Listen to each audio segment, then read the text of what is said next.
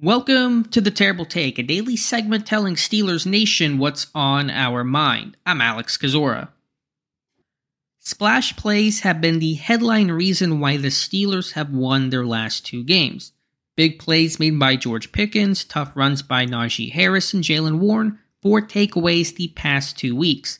That's true, and it deserves all the credit. But more fundamentally, the Steelers are winning for a more critical reason. They're not beating themselves. That was the main issue for their 3-game skid. Penalties, turnovers, defensive breakdowns, overall sloppy play doomed Pittsburgh before they even had the chance to make big plays and try to win the game. That's what Mason Rudolph has brought. 0 turnovers the past 2 games. As a team, just 4 penalties in wins over the Bengals and Seahawks.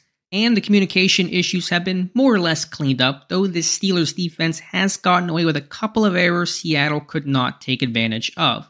It's so cliche and obvious, but you have to avoid losing the game before you win it. That's the bedrock of football. Pittsburgh's done so and added the big plays on top of that, which produces more convincing wins and lots of points they weren't generating early in the season. That has been the difference, and it's not being appreciated enough.